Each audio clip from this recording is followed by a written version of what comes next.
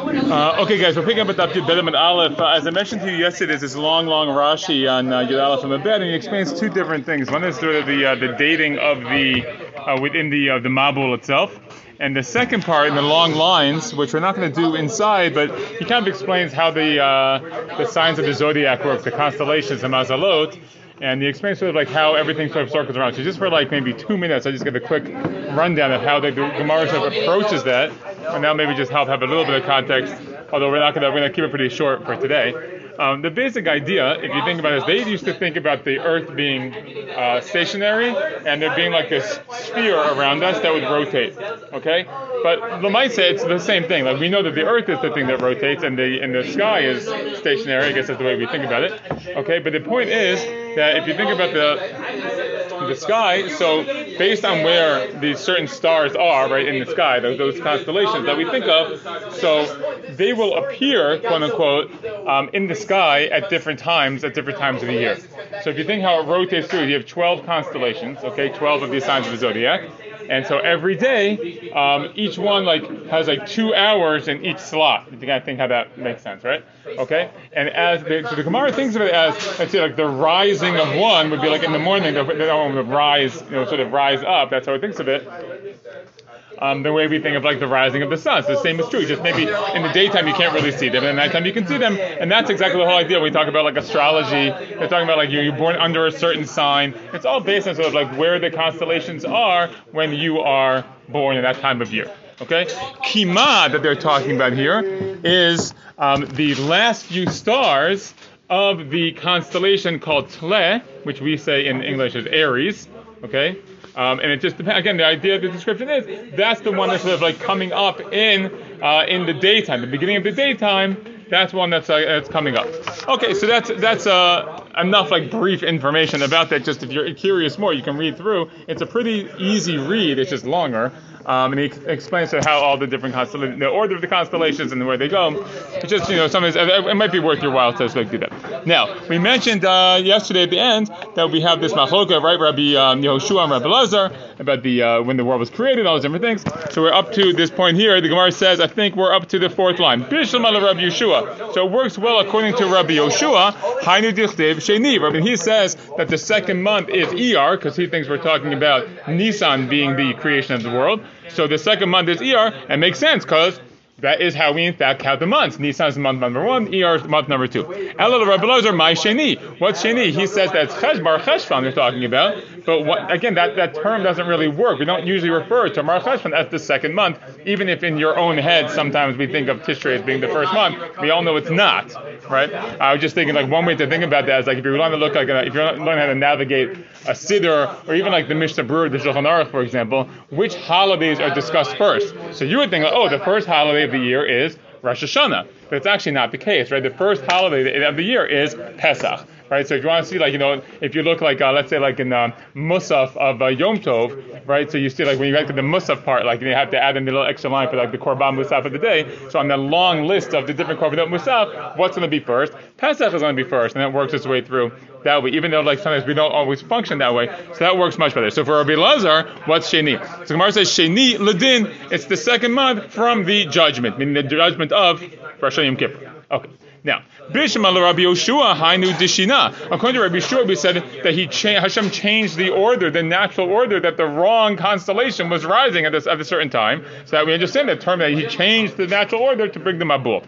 Ela the Rabbi Lazar Maishina, but Rabbi Lazar, it would seem to be that's exactly the normal order of how things are. So what's the change? So Gemara answers, Kid Rav Chisda. It's like Rav Chisda taught us. To Amar Rav Chisda, Berotchin kilkulu, berotchin nidonu.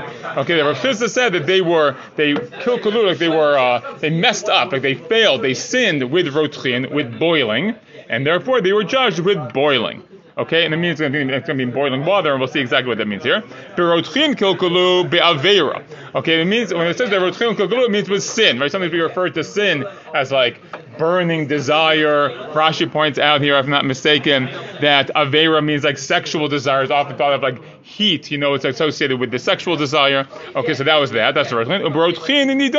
And they were judged with Rotchin, with boiling, let's say. K'tiv Hachaz, it says here, Vayashoku Hamayim, the water receded. Uktiv Hatam, it says over there, Megillat Esther, Bechamat Hamelech, Shachacha, the anger of the king, subsided. But Rashi also points out that Shachacha, right, is he forgot, but the idea is the Chamat Hamelech. Chamat is like the word Cham, right? So anger is also associated with heat. So that's what's going on. So let's just look in the Rashi for a second here. If I'm not mistaken, he says, it doesn't say it here. Okay, I think the idea simply is that the water was like much hotter, right? It's like boiling water. It was much hotter than it normally would be at that time of year. Okay, so that was the change. That was the Shina. So it wasn't a Shina in which constellation it was. It was a change in terms of the effect of the water. Tana Rabbanim. We learn in the Brayta, Chachmei Yisrael monin lebabul karab Elazar, v'litkufah karab Yeshua. The Chachmei Yisrael count or calculate the mabul, and according to the Rabbi Elazar, okay, from Cheshvan, but for Tkufa, before the seasons of the year, like Rabbi Yeshua, that we all assume Nisan's the beginning, and that's how things, like that's sort of like we assume the creation of the world basically was based on that. Chachmei Umat Ha'olam monim af lemabul Rabbi Yeshua. The secular sages, so they of the world, they counted for the mabul also like Rabbi Yeshua. I mean, they were a little more, let's say, objective in terms of that. They also felt that was sort of how the timing of the world works. But I don't want to show you one thing in terms of Rashi, maybe. The only thing was for Tkufa Rabbi Yeshua. Rashi points out Shemonim Tkufa Tachama B'Halavana Monim Minisan Lomar Shebenisan Nivru. Okay, so there's certain calculations in terms of how the seasons and the equinox and solstices work that we assume from what's it called? From Nisan. Just as a quick example, you guys are probably still too young to remember. Do you guys remember the Birkat HaChama? Back in the day? It's a long time ago. Okay, so you guys are little kids. So the first year, I think it was 2008. We made 2009. We made Birkat HaChama. So every 28 years, the way the Gemara describes, we'll get to the Masechet Rosh Hashanah. The Gemara explains that the sun sort of gets back to the exact same spot it was at when it was created. The fourth day of creation at this time of day. Okay, so it's a whole calculation there. For another time when we get to the Gemara, we'll explain it. Okay, but the idea is that we assume that happened in Nisan. So that's also Tkufot work in that manner. Okay, and one last little tiny point, just worth noting. It's always interesting when the Gemara sort of compares what the Chachmei Yisrael say and the Chachmei Umot Ha'olam. There are other circumstances like that around Shas, especially around these natural types of things, like understanding how the world works, how the sun travels, etc. There's things like that are very interesting. Okay, that takes us to the end of that discussion. We'll move on to the next piece of the Mishnah. The Mishnah is of Yerakot. That it's the Rosh Hashanah for Yerakot. I think we said Tishrei, right? Am I mistaken? Right? We said Echa B'Tishrei is the Rosh Hashanah for Yerakot. So what's going on there? Gemara says Tana Yerakot Ula Masrot Ula Nedarim. Okay, it's the Brayta tells it's for Yerakot and for Masrot and for Nedarim. Okay, it's all going to be based on Rosh Chodesh Tishrei. Gemara says Yerakot Ma'ninu. What is the Yerakot? Maaser Yerech. It's the tithes of vegetables. Gemara says V'hainu Masrot. But that's the same as Masrot. Why would the Brayta say Yerakot and Masrot if Yerakot is also tithes? Gemara says Tana Durabanan V'Katani Deoraita. It teaches us a Durabanan, meaning tithes on Yerakot are only Midurabanan. Masrot in general could refer to the Masrot that are Midoraita. Right? The halacha is that Maasers only require Midoraita for three types of products: Dagan, Tirosh, and Yitzar, grain, wine and / grapes and oil, okay, olive oil, okay, but anything else it's a durabanan. Okay, so that's what we're understanding that the Brayta is indicating. It's a durabanan and then a deoraita masrot. Gemara says, well, that maybe we should organize it differently. But litnei deoraita bereisha. So why don't we teach in the Brayta the deoraita case first? After all, deoraita is more significant. Gemara says, no, Aidi dechaviva le aktuma. Since it's like beloved to him, so he put it first. Okay. Meaning, I guess the idea is that he sort of like enjoyed this idea of like maybe likes the Yerakot more, or thought the idea of having a Dirabanan requirement maybe is better. Whatever, he preferred that more. So you don't always have to go to Oraita and then Dirabanan first. Sometimes you can go the other way around. Okay, 1 second. Yeah. Okay, fine. Now the Gemara says as follows: Vitana Didan, and our Tana, meaning in our Mishnah, Tana Durabanan, he taught the Durabanan, but Kosha again to Oraita. Meaning, so he taught only the Oraita case, actually the Durabanan case, and then like once you're teaching me that there's a Rosh Hashanah for Durabanan, for like the requirement of Masrat on Yerakot, so then Kal V'chomer, like obviously it also is true for the Oraita requirement of Maser as well, and that's why our Mishnah doesn't mention Masrot particularly. Okay.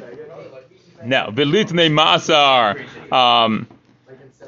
just say, sorry, so Velitnei Masar, just say Maser, Echad Maser Behema, Echad Maser Dagan.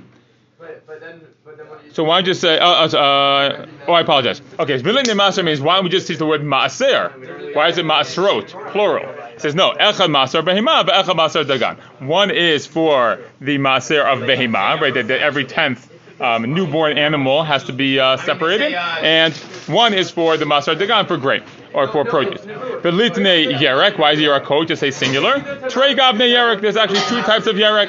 Ditnan, Yerek HaNe'egad Mishi Egad, Visheno Ne'egad Misha Malay Sakli. This is the idea as follows: that when it comes to the requirement to bring Maser, so the halacha is, and if you have just the let's say the vegetables or the fruits for that matter also just in the field, so you're allowed to have what's called ma'achal ara. You can have like snacks without separating Maser. So let's say you go out to your backyard and you have, I don't know, we have in the backyard, let's say a cherry tree. Okay, so I just want to pluck a cherry off the tree and eat it. I don't have any requirement to make to separate Maser. I can just take the cherry, make the bracha, and eat the cherry. Okay. Once I collect the cherries and bring them into the house, so then there's a requirement to separate Masra. Okay, so when it comes to Yerakot, there's different types of Yerakot in terms of the requirement to separate Ma'asrot and not being allowed to eat it Ma'achal Arai, like a snack. So it says Yerek HaNe'egad, the type of Yerek that has to be bound up, like tied together. So the thing the action that's done that requires the Maser is Mishi Yegad, once you tie it up. But if it's not tied up, it's from it fills up the Kli. Okay? And that's the case. There's different types of Yerakot as well, and that's why the Breita says Yerakot and not Yerek. So, okay, so we'll stop there.